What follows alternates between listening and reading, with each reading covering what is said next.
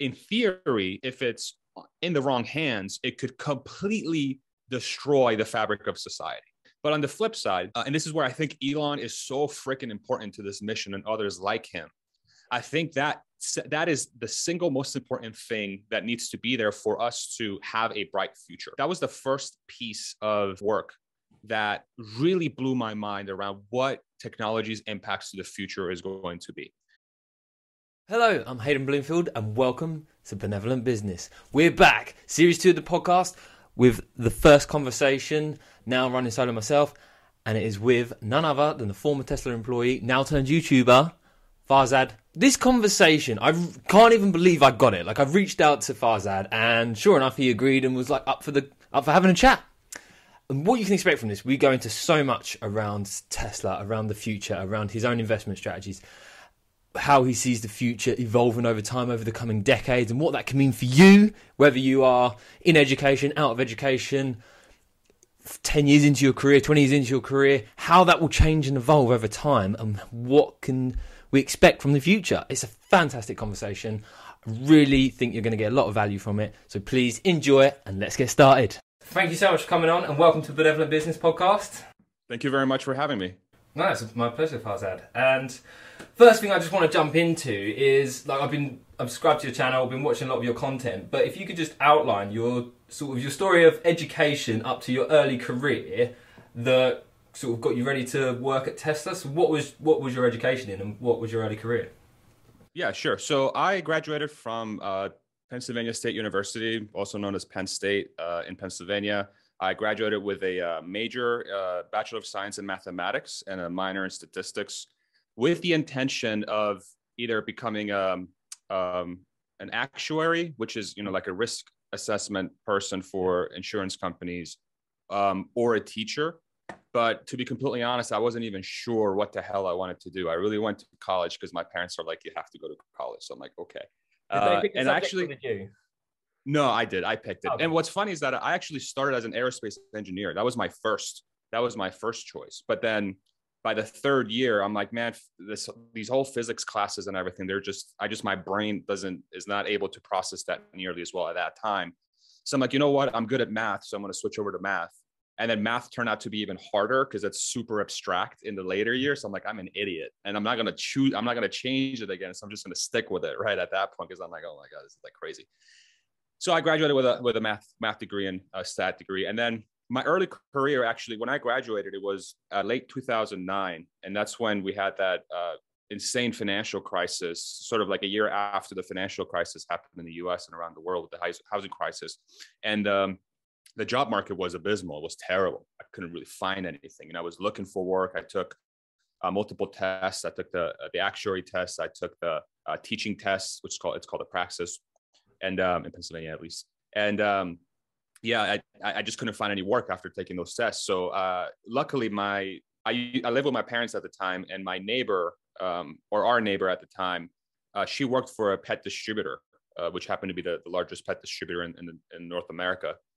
And the pet industry is recession proof, right? Because when people, when there's hardships, people like to feed their pets, even when there is a recession. It's like their kid, they're not going to like let the pet die or give it away. They're like, well, I have to buy food. And so the pet industry never had a recession. They were still growing through that whole thing. And my neighbor was like, we're hiring, we're looking for temp work. Did you want to come in and stuff some letters in our mailroom for a little bit so we can get you a little bit of cash while you look for work? I'm like, hell yeah, I'll take freaking anything. So I went in, and I was stuffing envelopes like a maniac. I'm like, I'm the best freaking envelope stuffer in the world. I'm the best mailroom person in the world. And because the company was growing so fast, they had a lot of needs around analytics and Excel work and stuff like that. And they asked me, was like, hey, would you happen to know how to work this stuff? And I'm like, yeah, I do. Yeah, actually, I worked with Excel, and I'm decent with numbers, and I'd love to sit down and try something. And then that opportunity turned into a full-time job at the company, at the pet distributor, as a marketing analyst. And then I was so lucky to be surrounded by really good mentors, and I really capitalized on the opportunity that was given to me. And so I went from a temp worker to a marketing analyst. Then I got promoted a couple of years later to a business intelligence manager. Then a couple of years after that, I got promoted to a pricing manager. And then a year or two after that, I got promoted to a director of business intelligence and pricing. And through that entire time, I had my mentors were the COO of the company, the CEO, the CFO, the VP of marketing, the chief marketing officer. I had just these ridiculously smart executives around me that were just constantly throwing me knowledge, and they were so open with their time and their knowledge. It was like, I was like the luckiest person in the world because, I came in not knowing anything. And then this company happens to just bestow so much knowledge on me almost by accident, And through that time at Philips, the company's name is Philips Pet Food and Supplies. To this day, it's such a great company and amazing people work there. But through that time, I really became a huge fan of Tesla around 2012, where I found out about the Model S and Elon Musk and all those things. And I was like, wow, this is a really cool company. Around that time, I also started making a little bit of money because, coming out of college at that time, I was super broke because I basically had $100,000 in student loan.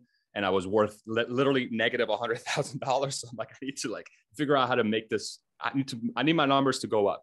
Yeah. And so I started looking into investing, and I stumbled upon Tesla and the Tesla Motors Club and all those things. And then what ended up happening around 2012 is that I really became enamored with the idea of Tesla and Elon as a leader and the things he does, and how different it seemed and how refreshing it seemed to have a leader like that, and a company like that, that's really making a company that's more about than just profit. It's about changing the world. And it was obvious. And the way Elon sort of describes the mission is it's so intuitive, and it makes so much sense that it's hard not to jump on the bandwagon. So I'm like, hell yeah, let's go.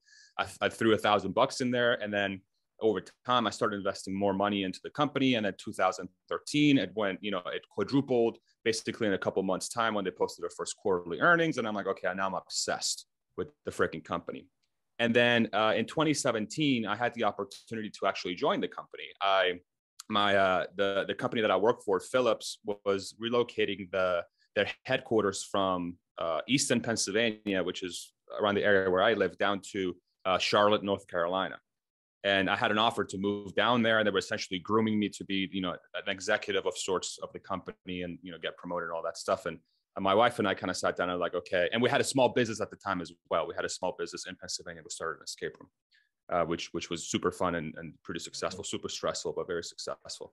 We're like, yeah, let's kind of look around and see what other opportunities out there. And I came across the Tesla opening for Bethlehem, Pennsylvania, which is where I lived.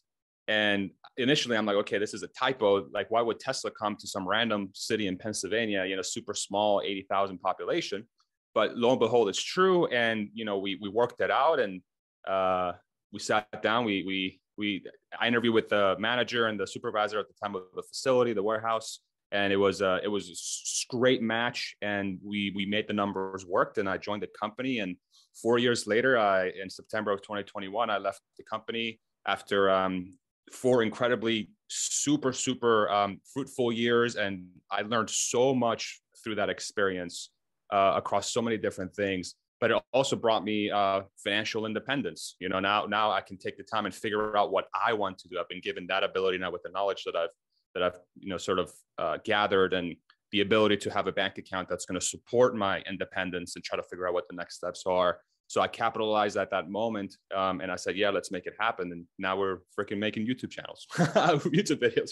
So, yeah, I think you definitely demonstrated the ability to seize opportunities there. And like when you talk about your earlier career, it's, yes, you had phenomenal mentors around you, but also it sounds like from hearing the story that you were very driven and very motivated, worked really hard, and that was recognized, and you just jumped at every opportunity. When you talked about early 2012, you've answered the question of like, what is it that intrigued you about Tesla? But was Tesla your only investment, or were you looking at did you make other investments at that time as well? Yeah, I actually had other investments. So I invested a lot in 3D printing companies at the time. So, my God, I forget their names. Stratasys, I think, is one of them. I forget what the other one was. I also had a little bit of Microsoft, and actually I think I had more Microsoft than Tesla at the time. And I also had Apple. And sort of my investing thesis around that time was like, okay, like I need to put some money into technologies that I think are going to be revolutionary in the future. But I also want to put money into companies that I feel can create some value near term and are sort of safe places to put money. So that was my investment thesis in 2012. But over the next couple of years, what I started to realize is if I really want to offset that $100,000 debt that I have from student loans, Microsoft and Apple are not going to cut it. I need to find an opportunity that's going to 10x, 100x, 1,000x 10 years into the future. And so that's where Tesla became incredibly attractive. So then, obviously, you had your fruitful years at Tesla. One key thing, like I've watched a lot of your videos where you talk about your experience there, and especially in the years with all the, well, I mean, there's still loads of FUD around Tesla, like an abundance of it, but especially in that, I think you talked about this 5-year bracket around like the late teens, 2016, 2017, huge amounts of FUD, competition's constantly coming, there's no technology, the cars aren't what they're not anything significant.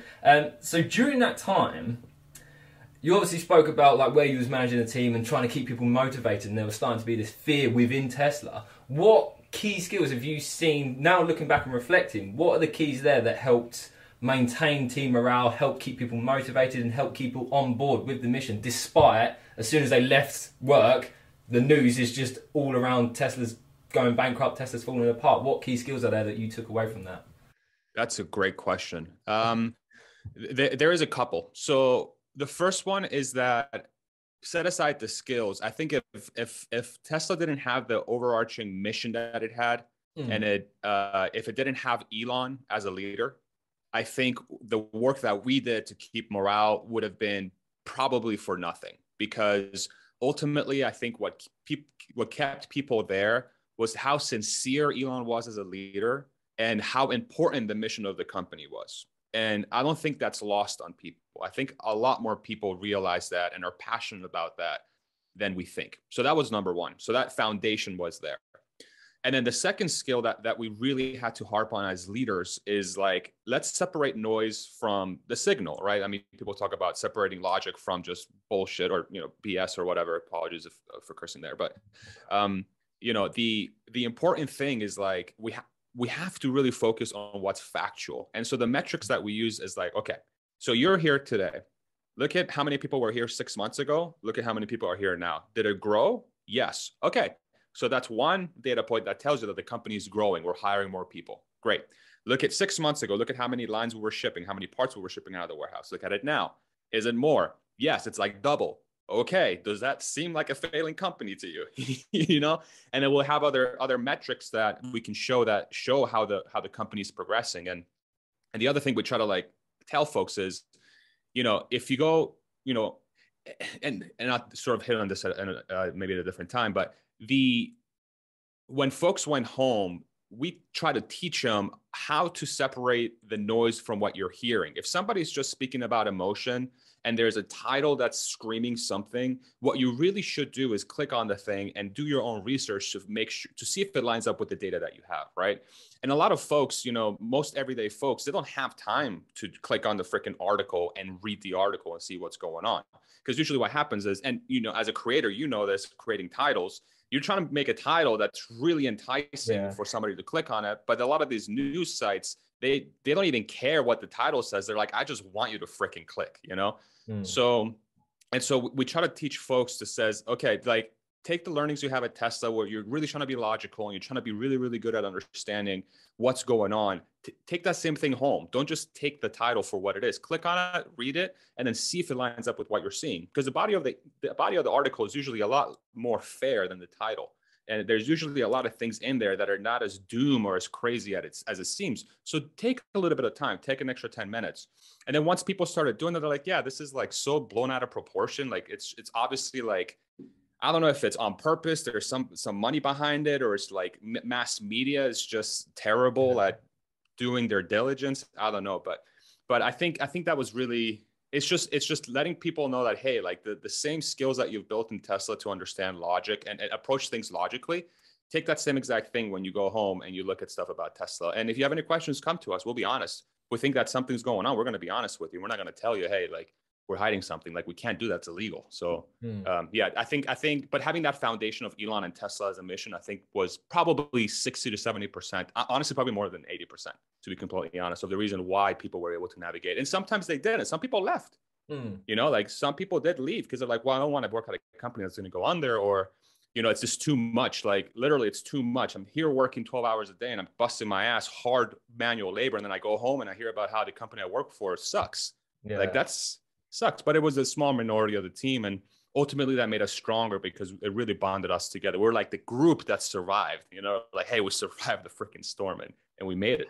Yeah. Did a lot better off for it in the end as well. Yes, So, for sure. Yeah.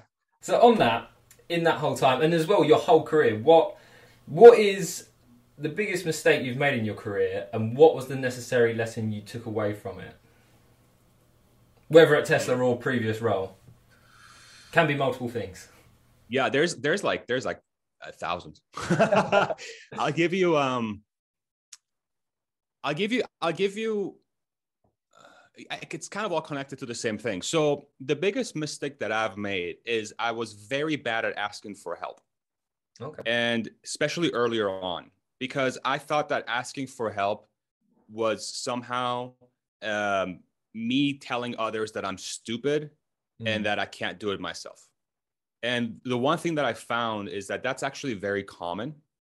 And a lot of people feel that way because they're afraid to ask for help, because they're like, well, they hired me to this position, right? And so they're expecting me to have this all figured out. Like they expect me to know everything, and that's why I'm in this position. But in reality, a workplace is a conglomeration of people. There's a bunch of people brought together to try and solve problems. And so some of the decisions that I made, especially earlier on at Philips, I could have done a lot better job of looping other people in and asking them for help. It's like, hey, it's okay to be vulnerable about what you don't know, especially as a leader. That's one thing that I learned is you have to ask for help, especially if you're not sure. Even if you're sure, you have to involve people. And that's the kind of like the second lesson that I learned, is that even if you know the right answer, even if you're 100% confident something's going to happen, if you still put it through and you don't get the buy-in from your team, it's going to be met by a lot of resentment. It's going to be met by a lot of like, what the hell? How come you didn't check with us to make sure this thing worked? Even if it's a positive change for the company, if people are blindsided by it, it erodes trust. You lose trust when it comes to your team. So like, and those two things are kind of conjoined. It's like, just, you have to involve the people around you, either for learning things or helping yourself, or to give them a heads up that says, hey, this is going on, and I still want to get your feedback and help to make sure it happens, even if you're 100% confident it's going to work. You have to involve your team and you have to involve your coworkers. Those are the two that really stand out to me, and I think are very foundational to getting stuff done. Very, very important to get stuff done. And it builds trust. Ultimately, if you ask for someone's opinion or help, they're gonna feel valued, because they're like, wow, this person's coming to me for help. They're asking me for my opinion. That's great. Like, I love that, yeah. And on the flip side, if you go out and say, hey, we're going to do this, tell me what's wrong about it. Again, it builds trust, because you're like, it's a valued opinion. Is, hey, he's looking to do something important for the company and he wants us to help him make sure it's good. These two things are amazing for trust. And especially if the thing ends up being great and it does work, that builds even more a stronger team, because they're like, wow, I trust my leader. Not only was he right about it, but he also asked me to make sure that it was good, and he wanted my opinion. It's great. It's a win-win situation when you do that. So I think that's a wonderful answer, and it's something I think every business owner has probably reflected on it and been aware of it, but it's something that I think every business owner needs drilled in on them on a regular basis, to remind them, ask for help, and allow your team to feel validated, and to build that together, and don't see it as being something you've always got to be the final say on. On one of your videos, you talked about Tesla going into making everything, and I completely agree there. And I can see a future where Tesla literally just makes everything. They've completed manufacturing. So on that, is there anything that would encourage you or incline you to want to rejoin Tesla, or are you done? Yeah. This is something that I get asked a lot. And so put it this way, if I didn't have an option to pursue my own way and I had to work somewhere, I would only work at Tesla from now on. Because I think that the environment that Tesla has is so freaking unique. Yeah. And you're surrounded by so many smart people, and the mission is so important. And the leader is arguably going to go down as one of the most influential, smartest, most brilliant minds that the human race has ever created. That's my opinion. I could be wrong, but that's my opinion. Okay. You put him up there with like Edison and Tesla and, Einstein and but he also add in like the Steve Jobs and the super business. He's just this weird mix of talent that's really odd, but that's my opinion. So under that scenario, if I didn't have a choice to follow my passion, then I would only work at Tesla, and I would do everything possible humanly to like work at that company. But the one thing that I'm really enjoying right now is time. Time is something that I've honestly had very little of for the last 12, 13 years as I went through that sort of grind of, even probably longer of college, Phillips, Tesla, starting own business, just I've been working all the freaking time, and now I'm at a point where I have no idea if this independence is going to last me my entire life, but I know that at least for the foreseeable future, if I see, 10, 20 years in the future, there is a path for us to be independent. And so I'm like, how can we not take that chance? We have to do that. Literally the only thing that's sure in life is death. You will die at some point. Yeah. And you're not going to be here for very, very long. And so if you have any number of years afforded to you where you can really sit down and absorb that time and understand who you are as a person and really pursue your passions, in my opinion, I think if you don't do that, that's an opportunity lost, regardless of how big the mission is. Because ultimately, in my mind, my passions could, in the end, be more valuable to the world than me working at Tesla. That's what I like to think. Those are the sort of hopes I have for myself, and only the people will decide if that's the case, if the things that I'm going to be working on are going to be more valuable than me working at Tesla as a program manager in distribute and, in service, which again was an incredibly rewarding job and one of the best jobs probably anybody could ever have. But at the same time, I still feel like if I really decide what I want to do with my time, I think that's more valuable. And I get to spend more time with my wife and my family, my friends, and I get to do whatever I want at any time. Some mornings I'll wake up like, I don't feel like recording a freaking video today, or I don't feel like doing this today. I'm just going to go read a book or go out for a walk, or, hey, let's take a trip to freaking Bahamas, right? That's incredible flexibility that such a small percentage of the total. If you think about it from like a world population standpoint, there's 7.8 billion people in the world. What percentage of those people get to do what I do? It's like a fraction of a percent. Like me not doing that is an insult to the universe for giving me that gift, so that's the way I view it. And ultimately, I think unless that opportunity somehow goes away and, the markets freaking go down and all our properties go to zero and I have to go back to work, obviously I'm going to go back to Tesla. But given that that's likely unlikely, hopefully, crossing fingers with this Ukraine-Russia thing is kind of weird, but crossing fingers, I think the time that I have now being independent, I value as much more important for me than working at Tesla, but that's not to diminish Tesla either. So that's sort of how my mind works on the whole thing.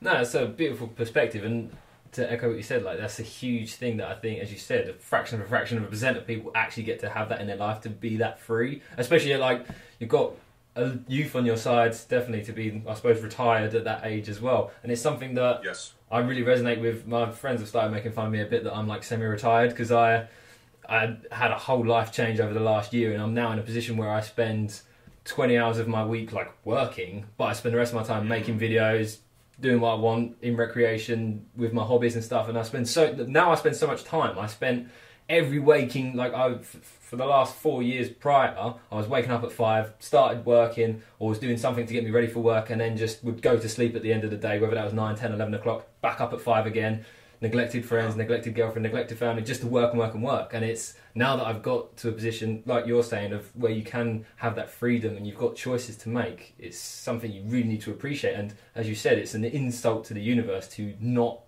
sort of absorb that opportunity, which is something, beautiful perspective you've got on it. I appreciate that. It transitions nicely. The next point I want to come on into is just like your career now in terms of YouTubing, podcasting, which I've been really enjoying, and hence why I invited you on here. It's really phenomenal. I've really enjoyed your content, and it's really nice to get insider perspective. Well, you've touched on it a bit. So in pursuing YouTubing and podcasting now, have you got an overall strategy you're working with, or is it just kind of going with the flow? You've said like you've got a lot of freedom, but have you got sort of this ultimate strategy that you're working on and like plans? Is it as constructed as like 90-day, year, 5-year goals and such? I hope you're enjoying the conversation so far. I am finding it absolutely wonderful, and I do all the way through to the end. So make sure to stick around to the end to get every bit of value you can from it. But for now, I just want to jump in with today's sponsor, which is, funny enough, something I hope you'll enjoy, and that is next episode of Benevolent Business. This next episode coming up is with Jeff, who runs Clown Skateboards. And here is a few little snippets into that conversation. Clown in Action help transfer that great community feel and take it wider. Not just bring more kids on board skating and not help out on kids on mental health and well-being and stuff like that, but also just the general public to realise this is a really good scene that can help. The Attitude can help a lot of other people. How the fuck am I even going to do this? Everything's shut. Nowhere's open. I can't go and see anybody. Can't do... So literally, I just got on the phone and started bashing people in the phone. Like. So I hope that's excited you for the next episode of Benevolent Business. Make sure to tune in, subscribe to the channel, subscribe on Apple Podcasts and Spotify, wherever you're listening to this or watching this, to make sure you don't miss the episode, because it, again, is another phenomenal conversation where we can learn about the starting of the company, how Banksy's artwork ended up on the boards, and so much more. So I'll see you in the next one as well. But for now, let's get back to our conversation with Farzad. Yeah, good question. So initially when I started the channel, it was totally go with the flow, 100% go with the flow. But the more I'm doing it, the more I think I'm realizing that there's some actual value I can bring using this platform. And either be it sharing things that I've experienced to, Tesla, to help others that are investing in Tesla or want to know more about the company. That's one thing. The other one is there's quite a bit of things that I've learned through leadership and leading teams. Where, I feel like sometimes that knowledge is like locked away or is secret for people, or it's hard to access if they want to become great leaders or learning how to make something happen. Those are the kind of things that I've learned and I've become really good at over time. So I want to just give those away. Like, here you go. I really enjoy the podcasts. Like even this conversation, I really enjoy, because I think the world seems very divided right now. And what I keep thinking about is like, okay, how can I, even if my channel is super focused around Tesla and, certain companies and leadership or whatever you want to call it, and it's podcasts about technology and the future and stuff, there's still, the overarching theme for me is that there seems to be a lack of togetherness. There's a lack of empathy. And I think ultimately what I would love to be a part of is to figure out how to bring everyone together through either a common mission or somehow, I don't even know what that is. But I think ultimately what I would love for my mission to be is to be one of the people that helps bring this whole freaking thing together somehow. The way media is going and the way different things that are happening in the world, it's division, tribal, groups. But the world has never been more connected, and maybe that's a byproduct of sort of where we're going and how we have to navigate through the time. And maybe this is a necessary sort of period that we have to go through before we realize, hey, we're all human beings. Let's just freaking hang out and chill and figure out how we can help each other reach our goals. Maybe this is a necessary part, but ultimately to get there, something has to happen. You have to light a match somewhere. You have to stoke the fire to make that happen. I want to be one of millions that are poking that fire, that's saying, hey, let's go forward. I don't know exactly what that means yet, but I think that's my bigger purpose in life, is to figure out how to do that. And even if I help 4 people, come together somehow, where either through my channel or new stuff that I make somehow that helps them realize that we're all in this together, and there are bigger things than just focusing on each other's differences, that we really should focus on how we are alike and the things that we enjoy and the things that we can do together. I think that's ultimately what's most important. And honestly, Tesla, in a way, I think resembles that, because the weird thing that I've noticed is like Tesla, their fan base, especially in the United States, is pretty freaking diverse. You have people that you would never imagine were Tesla fans because green energy or whatever. For example, one of my neighbors is, born bred Texan, and, he worked at the oil field, and he's like the most Texan person ever, but he's like, that Tesla's freaking cool. It's an awesome car. It's bringing people together in a way, even though there are some things that Elon does that might kind of do the opposite, but it's interesting. I think there's a lot of beauty in things in life that bring people together. And I'm trying to figure out how to make that happen for everybody. I don't know exactly how that's going to pan out in the future, but like, if you're thinking about like 5-10 years goal, that's sort of where my head's going. Okay, how can I be a person that can help bring people together? Oh, it's wonderful. I love your metaphor on poking the fire. And I think that's a huge thing that's come from mainstream media. Like, it's a very toxic thing. You go there, if you consume any mainstream media, you're always going to come away feeling a little bit sick, worried, concerned, and the world's falling apart. And especially, I think that's where YouTube and other platforms, podcasting especially, to be able to gain access, especially like if you are a Tesla fanboy like me and a massive fan of Elon, you can sit down and listen to like Lex Fridman and Elon Musk discuss all manner of details for hours on end, and it's just wonderful to be able to get that, and it's such depth, and it's not about clickbait, it's not about headlines, it's not about advertising revenue.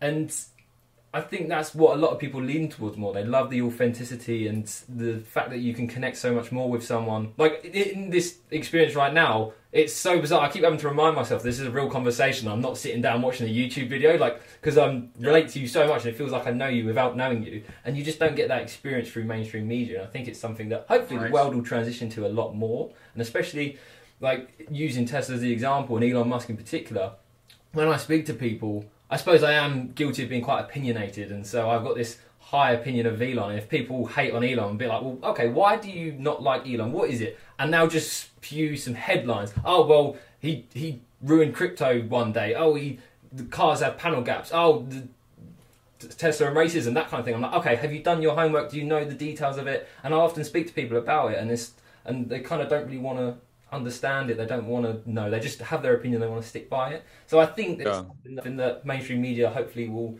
move away from that and stick with this consuming of podcasting and YouTubing. Yeah, I think the big thing there though is what are the incentives for mainstream media to move away from that?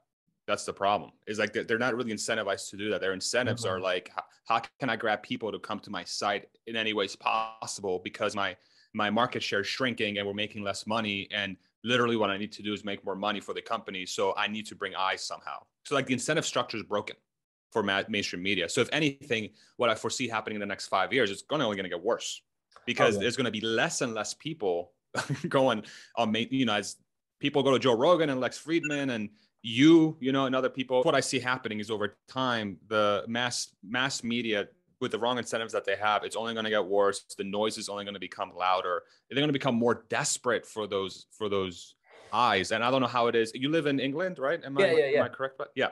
So I don't know how the mainstream landscape's over there, but over here, like CNN, Fox, MSNBC, and some other TV stations. And I like to kind of watch them randomly, because I go to Fox, and I go to MSNBC, and I go to CNN. And each three of them are covering three completely different things that are specifically for their agenda. And it's the craziest thing. And it's only been getting worse. They're only really polarizing themselves even more. So, I don't know, man. It's a weird time, but I think ultimately the more voices are out there that are rational, like yourself and Lex and other folks as well. I think ultimately that's where humanity's news consumption is likely to come from, unless we change the incentive structure around mass media that actually incentivizes correct, logical information and news, instead of this crazy, politicized, polarizing news articles and titles that incentivize clicks, period. Forget what's in the freaking article. It's such a weird time we live in. But I think you're right that at some point this will eventually fix itself in some way. But I believe it'll probably get worse before it gets better. But we'll see. I could be wrong. No, I agree with you there, and I'd like to see that the world transitions more into this kind of content. And on the subject of podcasting, YouTubing, obviously with your podcast that I'm very much enjoying, and as I mentioned, I think that's how I came across your content. I don't know. I think if I recollect right, I was seeing your thumbnail starting to pop up, and I was like, "Oh, ex-Tesla employee revealing information." And I was like, I have a lot of content I consume, and I'm like, is it something I want to watch? And then I saw it, and it's the same thing. You see a thumbnail, you're like, ooh. You see the thumbnail again, you're like, ooh. And then eventually, and I think it was when you interviewed Stephen Mark Ryan, that's when I was like, okay, because Stephen Mark Ryan is someone I'd watch literally every morning religiously. I have my breakfast and I sit and watch his video for the day. And shout out to Stephen Mark Ryan. Yeah, shout out to Stephen Mark Ryan. So I saw obviously you had him on your podcast, and I was like, okay, definitely clicking and watching. And then next thing you know, I'm subscribing to your channel, watching all your videos, and it's now there's another channel that I'm subscribed to. Sorry. No, it's been brilliant. But one thing I want to get from that is obviously you've had Stephen Mark Ryan, you've had Dave Lee. in getting these guests, what kind of like tips and what process have you got? Or is it literally like I jumped on LinkedIn and reached out to you? Is it the same sort of thing for you? Or have you got something that a strategy you work with to get guests on your podcast? Yeah, I honestly, I just sent messages. I think so. My first guest was Dave Lee, and Dave is somebody I've been following since Tesla Motors Club days back in 2012, 2013. He had these like crazy mega threads around Tesla, and that's kind of what got me freaking invested into Tesla in the first place, was all the freaking work that he did. And when I released my first YouTube video about, at 50-minute long, these are the things that I noticed at Tesla that were good, bad, and neutral, whatever. He reached out to me on Twitter. He DM'd me. He's like, "Hey, great video. I have some other questions if you don't mind answering." I'm like, "Hell yeah." And then a few weeks later, on that, since he already reached out to me, and I'm not going to be hit in his freaking spam folder and DM, I'm going to be like, I want like, "Hey, Dave, would you mind coming on? It'd be really cool. I've been following you since TMC days." And he said, "Sure. Yeah. What the hell? Let's have a conversation." So he was very gracious with his time. And then what happened is that, Steven saw the Dave Lee video and he liked it and shared it on Twitter and posted a comment.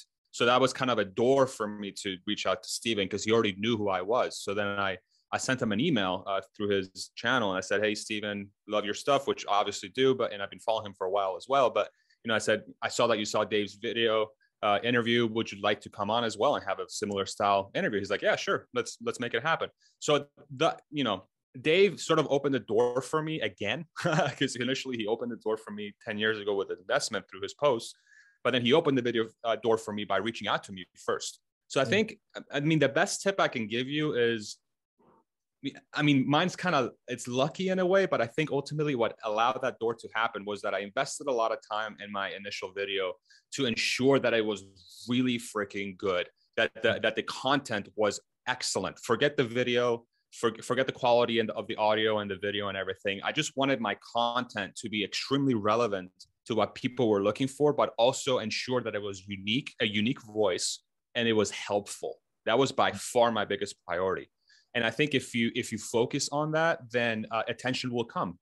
Dave, Steven, and all these other podcast guests are going to be just human beings that like to consume content like you and I. And so if you create really good content, it's likely that those eyes will get on there, and then that could potentially open the door for you. So, and I don't know if my model is a way to follow. I think I got a little bit lucky, and honestly, a lot of things in my life I can consider to be a little bit lucky, but I did invest a lot of time to ensure that the content I was making was great, and I think that's what opened the door ultimately. So I think your mileage would marry. I don't know if that's good advice or not, but that's really helpful, thank you. And a lot of it's just like connecting dots, and it's like, oh, I've got a little bit of an in here, so leverage that, take advantage of it, use that as an in to somewhere else. But one thing I will say, though, like in seeing, you've only, as I said, I started YouTubing around the same time as you, but in your videos, just in that short time, they've improved in terms of, you said about that content. The content's there and it's wonderful, but I really noticed your editing and like thumbnails, all that kind of thing, you're really picking up on and improving. I say this as someone of ignorance, but just in consuming a lot of content, it's even just in 2-3 months, it's hard to notice between you and someone that's been doing it for years. So fair play there. You've improved really quickly. Damn, dude. Thank you. That's huge. Thank you. I really appreciate that. Yeah, it's hard, man. Sorry, go ahead. Yeah, to echo what you said, it is hard, but I find it's hard, but it's not, because I enjoy it so much. I absolutely love making a thumbnail, making a video, clipping it all up, making sure it's edited right and looks good, and just finding little ways to improve it.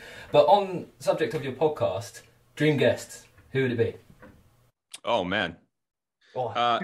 What's the dream list of guests? Yeah, I actually have, let me pull this up, because I actually have a Google Doc where I have guests that are coming on, guests that I've had. So all the questions that I'm planning on doing. Tom Nash is actually coming on my podcast in a couple of weeks. So I'm very excited to talk to him about that, about his stuff. But I mean, obviously Elon Musk would be incredible. He would be my biggest one. I would love to have Lex on at some point as well, Lex Friedman, only because he's a brilliant engineer, but he's also just such a nice guy. He just comes across as such a sweet human being who's also super nerdy and really understands engineering. So I think it was just so fun to talk to him. Those two are obviously at the top of my list. And sometimes I'm like, well, you're sort of overshooting your goals here because you just started, and who the hell are you? Nobody knows you. But honestly, like, unless you have some sort of goals that are huge, unless you have those goals, you're not going to do things that incentivize you to make something happen to get eventually to that point, right? So I would love to talk to Elon one day, and especially Lex. Who else do I have here? Let's see. I have Andrew Yang would be awesome to speak to. I don't know if you're familiar with Andrew Yang, but he's a sort of a figure in the United States. He ran for president in 2020 as a Democrat, but he's big on universal basic income. And I saw, I think you made a video or two around that topic. I think you just released one very recently about that, which was something I'm very excited about. Yeah, I mean, I would say those three are like my biggest folks. Joe Rogan would be another person I would love to have on my show, but he barely does any conversations, so that would be really, really cool. But I would say Elon number one, Lex number two, Andrew Yang number three, Joe Rogan number four, and then sort of go down the list from that point forward. And there's obviously folks in the Tesla community that I really, really want to speak to as well. Like, I've been trying to get Rob Maurer. Rob, if you watch this, bro, I reached out to you on Twitter. Hit me back. Let me know. That's somebody I really want to talk to, because in the last 5 years, he's been fighting FUD just like everybody else on YouTube, doing such a great job and basically working for the company without getting paid by the company, So they did a lot of work. So there's a lot of different people I want to talk to, but if you're asking about like my biggest goals, Elon Musk for sure, number one, and Lex Fridman's probably not that far behind. There's one thing I want to take out from there, literally you just said about when you mentioned Rob Maurer, and is that the fact that working for the company without getting paid or without actually working for the company. And that's one of the biggest strengths that I think is undervalued in Tesla, is how many companies do you go on YouTube and find dedicated channels that will produce content daily, weekly, and invest so much into producing content about the company. And how many companies have got enough going on that people can make that much content on it? And that's an incredible value point that Tesla's got. In building this platform, obviously on YouTube, podcasting and such, have you thought about that in terms of building a public persona? So obviously the more your channel grows, the more success, and with that comes accolades, it comes recognition, but also it comes haters and other sort of troubles, that sort of thing. Have you considered what impact that will have? And also, if you have considered it, have you thought about how you'll keep yourself, I suppose, calm, grounded, and happy in a space of, if you are facing a lot of, well, you can't really rise to success without people hating you as well. So have you considered what kind of impact that would have on you, like as with your life and perhaps mentally? I hope you're enjoying the conversation so far. I am finding it absolutely wonderful, and I do all the way through to the end. For now, I just want to jump in with today's sponsor, next episode of Benevolent Business. This next episode coming up is with Jeff, and here is a few little snippets into that conversation. I was constantly battered. It was either drinking or too much drugs at that point as well. I've known Banksy for a number of years. Really, really good friends. So I hope that's excited you for the next episode of Benevolent Business. Make sure to tune in, subscribe to the channel, subscribe on Apple Podcasts and Spotify, wherever you're listening to this or watching this. So make sure you don't miss the episode, because it, again, is another phenomenal conversation. For now, let's get back to our conversation with Farzad. That's another great question. So I started seeing this already a little bit. Like, there's a couple of videos where I read all my comments. I read every single one of my comments, because I really want to, the biggest thing the biggest value I think from comments is how to get better. Even for comments that are like, sometimes people's tones are like unnecessary for what they're saying. They're like super negative, but like the content of it is oftentimes good. So I try to separate emotion from like noise from the signal. I try to like absorb the signal and kind of let my emotions sort of to the side. Hopefully, sometimes it works, sometimes it doesn't. But I think for me, the biggest thing I try to think about is like, okay, excuse me. So like you said, like if I get bigger, if I get more attention, just the laws of statistics will say that a higher number of people, maybe not as a percentage, the percentage might stay the same, but just more people will come on your comments and they'll be like, what the hell is this guy talking about? He's a shill for Tesla. He's a freaking fanboy. He doesn't know what he's talking about. He sucks, right? Okay, fine. You can have that opinion. It's fine. I'm not going to hate you for it. Like, it is what it is, And I think oftentimes what gets lost is, these are still human beings. Even the ones that are like, crapping on you and your work, they're still human beings. And yeah, are they pointing their energy incorrectly? I would argue yes. Could they be doing better things with their time than going on a video they don't enjoy and crapping on the person that they're watching? Yes, there's better ways to use your time than doing that. But like, I ultimately think about, okay, so why is that person doing that? Like, what's the root cause behind that person being that way? And very, more often than not, or at least from my experience, these people have something going on in their lives that sucks.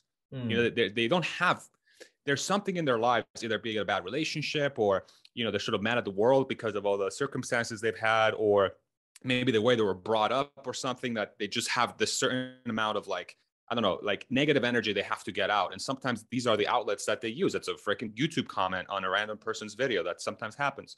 So I try to empathize with these people. I really try. And sometimes it doesn't work because the comment is so like stupid. And I'm like, why the hell? Like, you freaking jackass. Like, why would you come on my freaking comments and drop this? This is so dumb, like, get a life. But then I'm like, you know what? It's still a human being, it's still a person. And I try my best to separate out the emotion from the logic. And what ultimately happens is that I feel more connected to people in general, because I've seen this before. And I'm not going to lie, like back when I was younger, in my late teens, I probably wrote a couple really stupid comments that, something shitty was going on in my life. And I'm like, man, your video sucks. You don't know what you're talking about, idiot. Like something stupid. And I regretted it. And I would go in and freaking delete it because, no, that shouldn't be what people do. But it is what it is. It just comes with the territory. You have to be prepared for it, and thinking about it in a logical way and try to empathize, I think ultimately is the healthiest way of going about it. Because ultimately, I think what it will do for me in the long term is that it will help me just become immune to it, because I'll automatically go to the, okay, like, you're having a bad day. Fine. You can use my comment section if you want to let your negative energy out. I'm not going to absorb it. It's just going to go right past me. So you're welcome. Like, have this negative outlet. You're fine. It's not going to hurt my feelings. You're having a really crappy day. I hope it gets better for you. And hopefully the next comment you leave is nice. And if not, it is what it is, That's a very wise answer. A very wise answer. I think that's an answer that comes from a place of having a lot of inner peace and inner confidence to just realise that and empathise. And like saying there that you empathise with people and recognise that a negative comment isn't necessarily against you. A lot of the time is against themselves and just some reflecting or trying to deflect onto you an issue they've got in their own life. So that's a really wise comment. I'd love to move on from going to content, looking more into the future now. And I really appreciate all your answers there and honesty in terms of like content and building your platform and such. But sure. In looking at the future, I'm trying to work on a book at the moment. I've always loved writing, and I'm working on a book at the moment that's kind of looking at 2050 and what the world will be like. It's just kind of like my own creative outlet of what I think the world will look like in a few decades' time, especially like with the likes of Tesla and other companies. And with the potential of Tesla making everything, how do you see life changing for us? And what significant things, if you've considered this, what significant things do you see coming in the next few decades? Obviously, we've got autonomy, we've got space travel. So what kind of things, like I have a lot of conversations, which maybe you do too, where you start talking about the future and the emerging technologies and people are just like, dude, you're crazy. What are you on about? That's not going to happen. What kind of things do you see coming in the world that people may not be aware of? Yeah, I think the biggest thing that's being sort of underrated is, like when we're talking about this, is the pace of technology and innovation is not linear, it's exponential. And a lot of people have talked about this before, right? Where it becomes, humans are really crappy at understanding exponential growth and exponential trends. We're very good at linear. We're awful at exponential, because in 10 years time, if you're freaking even going 20%, year over year, that is a whatever, 5x, 10x, whatever that math ends up to be in 10 years. It's a completely different world, right? Even if you take, the 2000s and compare it to the 2020s, and you look at the list of things that didn't exist for us, like it's a completely, like you and I, this doesn't happen in 2000. This does not exist 20 years ago. The simple thing of you and I talking, you're in England, I'm here, on video in our houses remotely with like a lighting studio and whatever. And we probably spent not that much money to get these setups together. Like it's impossible. So like that's a very small scale change that happened in the world, but it completely revolutionized how people talk to each other and how people can create content together and work together to make things happen, right? Extrapolate that out even just 20 years from now. The biggest trends that I see is that I think automation of labor is probably going to be both the most disruptive, but potentially great things that have ever happened to the human race. And there's many different people that have written about this. I don't know if you're familiar with oh my god, what's his name? Are you familiar with the blog Wait But Why? Have you heard of that blog before? Tim Urban. Tim Urban, exactly. That's I haven't read it, no, but I've listened to a lot of like Tim Urban's content and stuff and the interviews, because he was on Lex Friedman's podcast, I think, recently. He was. Yeah. He was. Yeah. So he wrote this piece, I can't remember how long ago, about how AI could be the best worst thing ever, or the worst best thing ever. I forget how it was titled. And that was the first piece of work that really blew my mind around what technology's impacts to the future is going to be. AI, robotics, automation, things like that. And so if you think about it from that perspective, what that entails for the human race. So now we are potentially going to have in 20 years' time, I believe this is going to be the case. Others disagree, but I believe this is the case. You're going to have a majority, if not the large majority of the labor required to make things or to provide services are either going to be automated through robotics or automated through software, okay? Either in the physical world or the digital world. So that does two things. One, in theory, it should create unlimited supply of things for people to consume, in theory. But it also, in theory, if it's in the wrong hands, it could completely destroy the fabric of society, right? So if only a few people have access to unlimited supplies, that means that the rest of the world is basically going to be left to do what? There's not really going to be any jobs. There's not really going to be an economy that exists there for these folks to take advantage of, because only a few have access to these resources and this capability.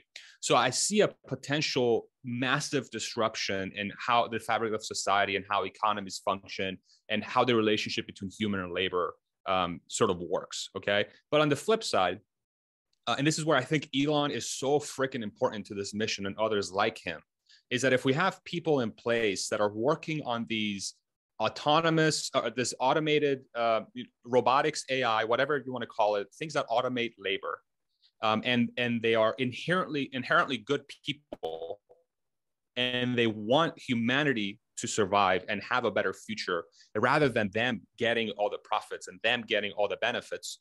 I think that is the single most important thing that needs to be there for us to have a bright future when it comes to automation.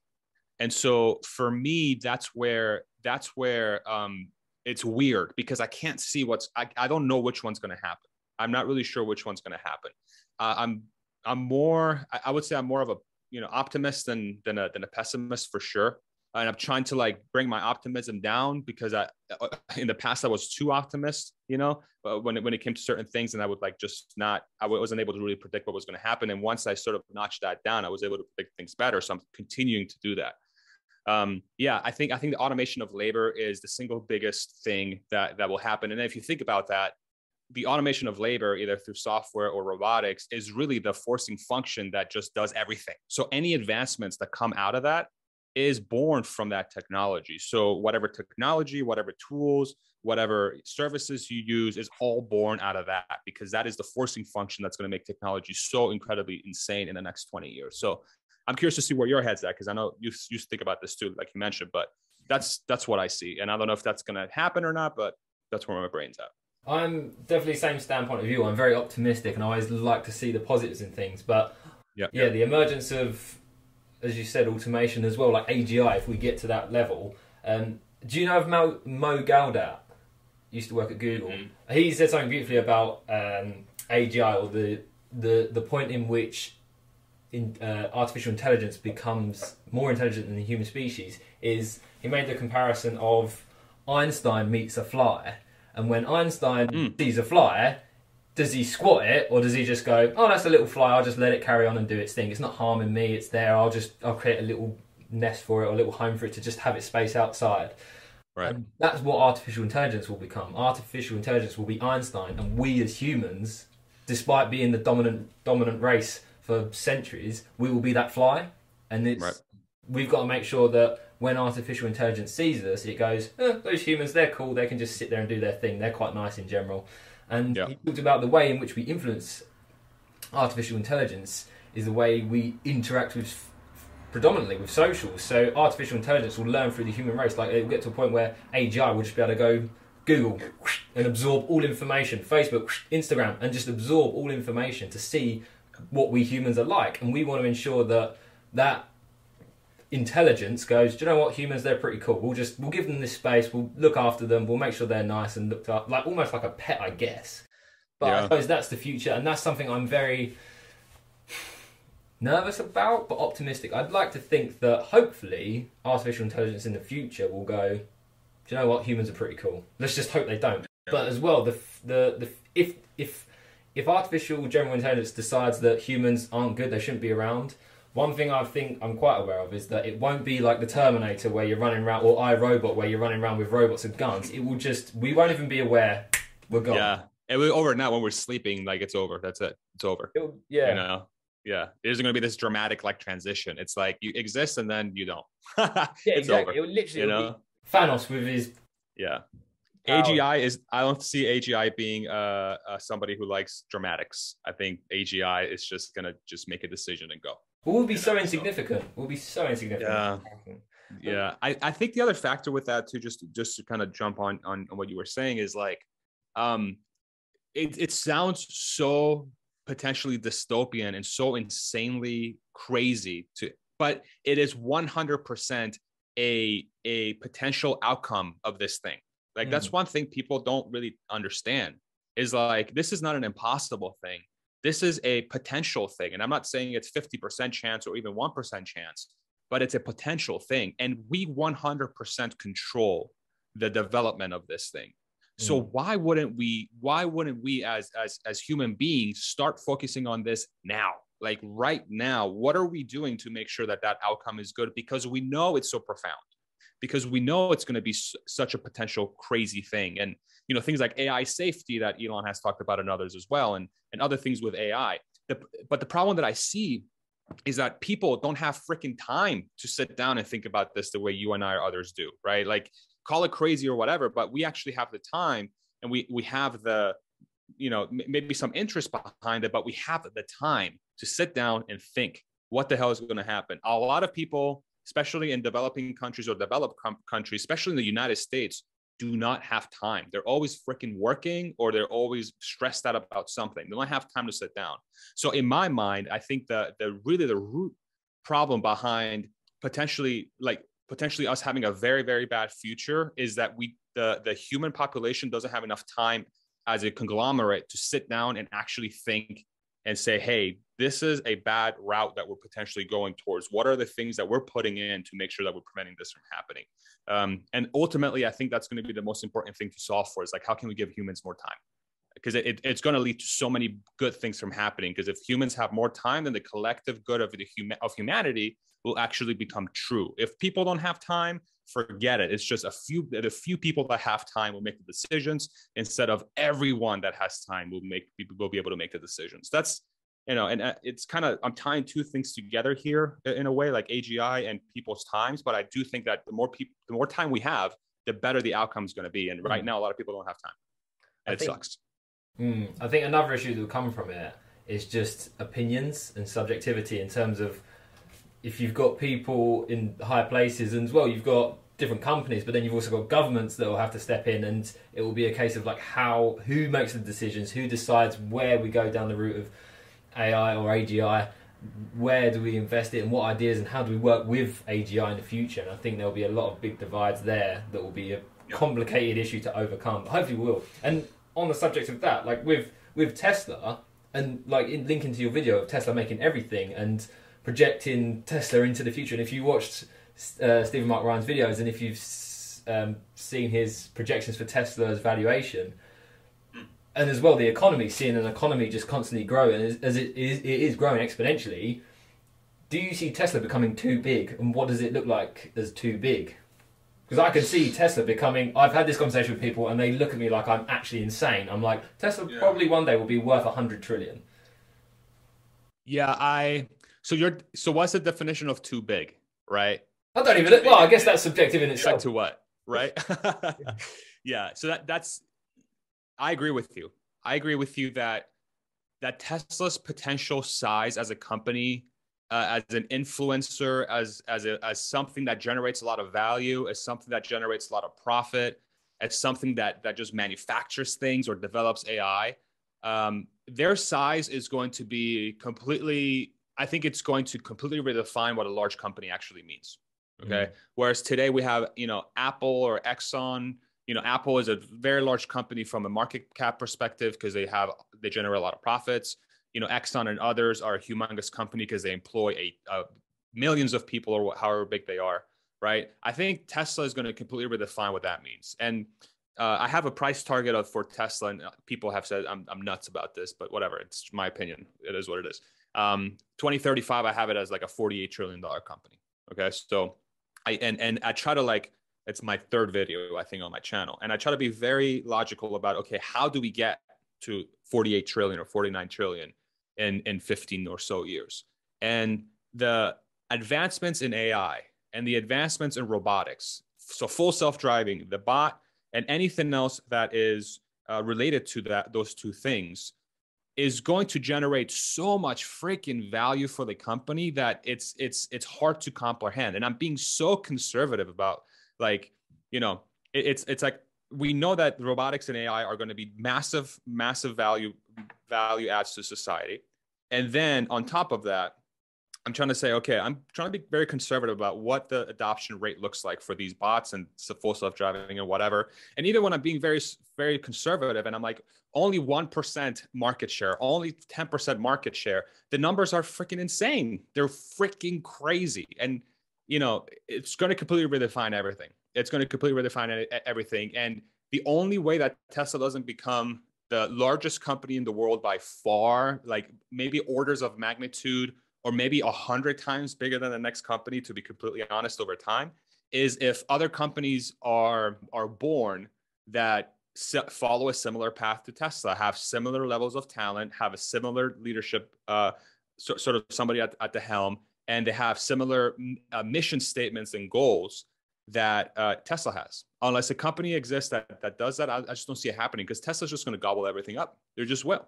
AI and robotics is way too powerful of a technology for that not to happen. As soon as you have a solution that's cheaper and better than everything else combined, then why else would anybody ever, even if it's 20% of the population that buys the opposite, 80% of the population is going to buy your solution or use your solution.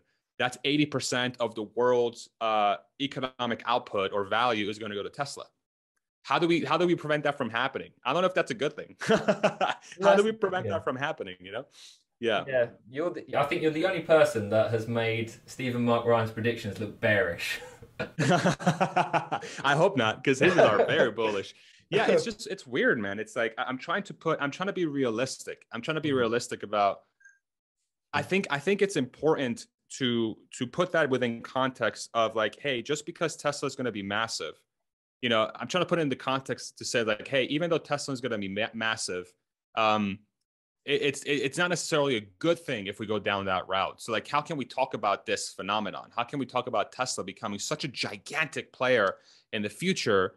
And, that could potentially disrupt everything else. People won't have a choice, and maybe we shouldn't have a choice, but that's a bad argument, because we should have, as humans like freedom of choice. And I don't know, I'm kind of rambling now, but yeah, it's just weird. I agree with you though. And I think, well, to be honest, like if any company gets too big and just ends up running the world, I think I would choose Tesla and Elon. I think Elon will do quite a nice job of running the world. But sure, and as well, you mentioned and the only way you see Tesla not being the biggest is if another company comes along and innovates somehow even quicker and manages to attract engineers and scientists and all the manner and artificial intelligence workers and such. But I just think that can't happen with the scale that Tesla's at. And also, if it does, why wouldn't Tesla just buy it out? And unless it's someone that's actively anti-Tesla, that's like, no, I'm going to do this without you. I just think Tesla will be like, you're doing a great job. Let's onboard you. Let's buy you out and let's accelerate your journey. And people will go along with that. And I think this gives me even like an inspiration in my own mind of like, I'd love to think of like life on Mars and eventually going in that direction of like, I wonder if I could start this sort of small startup that gains momentum, and then SpaceX or Tesla are like, can we buy you out? And I'm like, oh, I can join you. Yeah, of course. Yeah. And I think that would be a lot of motivation for people that want to be entrepreneurs, but like don't want to be employed necessarily, or want to be entrepreneurs, but then they love the idea of being part of this big company and this big mission. Yeah, I agree. I think ultimately the biggest, like, I think in the next 10, 20 years, the biggest thing that will happen that will prevent Tesla from becoming the single, just the company that makes everything is rules around monopolies, right? In countries. But even then you can kind of like sort of redefine who you are to try and escape those rules. I don't know if Elon and Tesla would do that, but the government could say, hey, Tesla, you are becoming way too big as a car company. And they'd be like, well, we're not a car company. We're an energy company. We're a global energy company. So even though we might have 50% market share of the cars, what we're really doing is we're building batteries for the entire world so that we can transition to oil. And if you look at us that way, we're only 4% of the, of the total world's economy or market. And then, so there's ways to escape those definitions, right? I don't know. Something has to happen in the next 10 years. Another company has to come up, or number of companies have to come up that can challenge Tesla at what they're doing, because their innovation ramp is way too fast.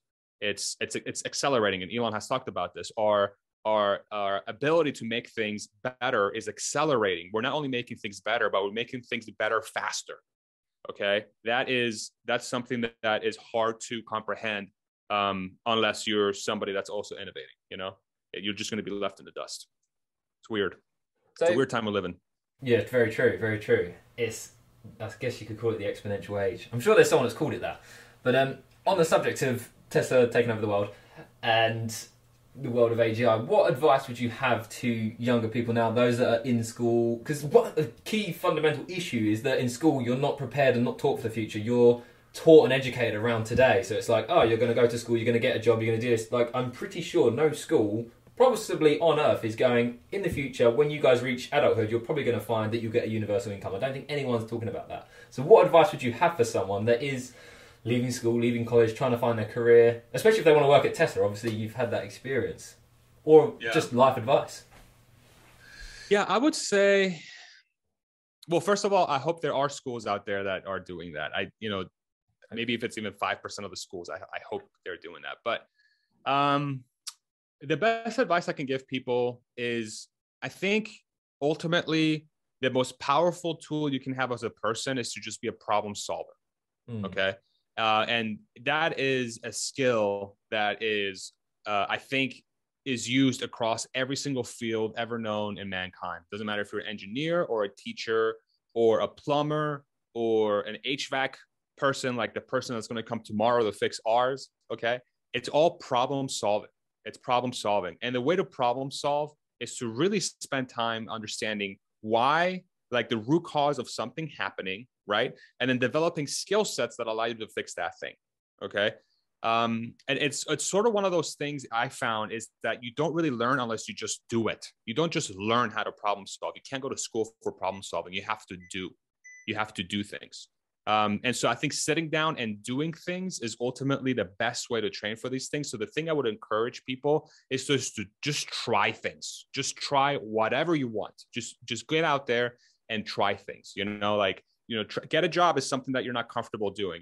Get outside of your comfort zone. The one thing I always say to people is get comfortable getting uncomfortable. Like that should be your motto growing up and wanting to get a job anywhere. Just get outside of your comfort zone and just try as many different things as you can. One of the overall trends that's happening in the economy, however, is that there's a larger and larger focus around automation and software. That is without a doubt where we're going. So if there's a specific field you want to pick that will likely give you a good career, is probably in those fields. But ultimately, I think if you're just a problem solver, period, you'll be able to really find your own path into what you're naturally good at problem solving. Okay. So that's sort of my tips. And then for Tesla specifically, like that's what Tesla looks for. Tesla looks for problem solvers. They don't look for like engineers specifically or like specific degrees or whatever. Yeah, they might prefer looking at like mechanical engineers or whatever. But I was doing a ton of engineering work in Tesla, and I'm a freaking math major. I just happened to be good at problem solving because I practiced it, because I was not afraid to try things while I was going through my career in school. So yeah, that would be my tip. And it's sort of broad, it's non-specific, but I think it speaks really to how difficult sometimes it is to bring value. So you just have to be a problem solver. You have to figure out how to solve problems. And once you can figure that out, you can basically do anything. Perfect. I think that's a wonderful answer. That's a perfect answer for anyone that's listening. And before I come on to my last question, my final question I ask every guest Is there anything in terms of with your platform that we should be looking out for? Obviously, you're making regular content on YouTube. You've got your podcast that's growing, and we've got a little insight into some of the guests you may one day have, which I definitely think you'll be able to get Elon and Lex on there one day, hopefully. But is there anything else that we should be looking out for? What little sneak peeks have you got, or what things have you got coming up? Yeah, I would say just my content on my YouTube channel, which you can find just by searching my name, Farzad Mesbahi, Farzad Mesbahi. I have all my stuff coming out there. Really, the things that I'm trying to focus on is passing on whatever knowledge I have about the experience I've had at Tesla, things that I think can help people, from a leadership perspective or getting stuff done. Those are the things that I like to make content around. I also have podcasts coming out on that channel. I have podcasts on Spotify and Apple Podcasts and other podcast apps as well. You can check it out. I have a website, farzadmesbahi.com, where it's just my face there and some things. But I am working on a book as well. You talked about writing a book. I'm actually writing a book myself, and I'm like 90 pages in or something. And I'm not really sure what it's going to be about yet. I'm just kind of dumping my brain into the book, and then I'm going to figure out what it's about. But hopefully I'll have that done sometime this year and published. It'll be my first book, and I'm excited to do that. And yeah, I'm just making stuff that I like. And I have a live stream tomorrow. I don't know if this is going to be out before then, but I do a weekly live stream where I just sit down with my followers and just chat. Like, what do you guys want to talk about? Let's just hang out and chill. I play guitar, so sometimes I pull one of these out and then I play my guitar on the streams. People seem to like that. I will do like a little guess the riff game where I play a riff and people try to guess what. Done it on the end of your videos, yeah. Yeah. So I'm just trying to make stuff that I really enjoy, and hopefully it helps people. And yeah, I like stuff like this. I really enjoyed sitting down with you and chatting just with people. I really enjoy creating a human connection, and that's sort of what my YouTube channel is about. Ultimately, it's just to make stuff where I can talk to other people about it because I freaking love it, and I'm kind of obsessed. Wonderful. Okay, my final question, Farzad, is what is one thing that exists in the world today that you hope will be eradicated in the future? Oh, damn. One thing in the world today that I hope will be eradicated in the future, cancer. Okay. Yeah, I think cancer is. We've made a lot of advancements as a human society, and I was gonna say hunger, but it seems like we're making a lot of strides in that already from a global population perspective. And it looks like we're getting better. And then you think about all the waste that we have from a food perspective in a lot of countries. I think they're already working on ways to minimize that waste so that, our food supply can be a lot more efficient. But ultimately, I think, just if you're asking me today, right now, what I think cancer comes to mind, because cancer is one of those things that it's ravaged so many different families. And, I see, knock on wood, nothing super close to my family has happened because of that, but I know how much pain it brings people. And as a human species, I think we can figure that out. We can solve it. And I hope we figure that out. There's so many different things, but that's one that jumps out to me. Okay, perfect. Thank you very much. And thank you, Farzad, for coming on so much. And if you are listening, make sure to check out the YouTube channel, check out the podcast, because it is incredible content. Thank you so much, man. I really appreciate it again. Thank you for having me on. Love chatting with you. I really like how we got on the same vibe there. It seems like you mentioned it before. It seems like we know each other without really meeting each other. That's a beautiful thing about these things. So thank you very much, man. I really appreciate talking to you and everybody that watched. Hope you guys enjoyed my ramblings. Thank you. So there we go. What a wonderful conversation. Hope you've enjoyed it as much as me. If you even got half the enjoyment I did, then you got incredible value. And I'm so grateful you stuck around to the end. Thank you so much. It really means a lot. If you haven't already, make sure to like and subscribe to the channel on whatever platform you're listening to. And as always, you can get the short videos I make on a daily basis on the YouTube channel. That's just Hayden Bloomfield. But otherwise, I will see you in the next episode of Benevolent Business. Until next time, thank you and goodbye. Have a great day. Have a great week.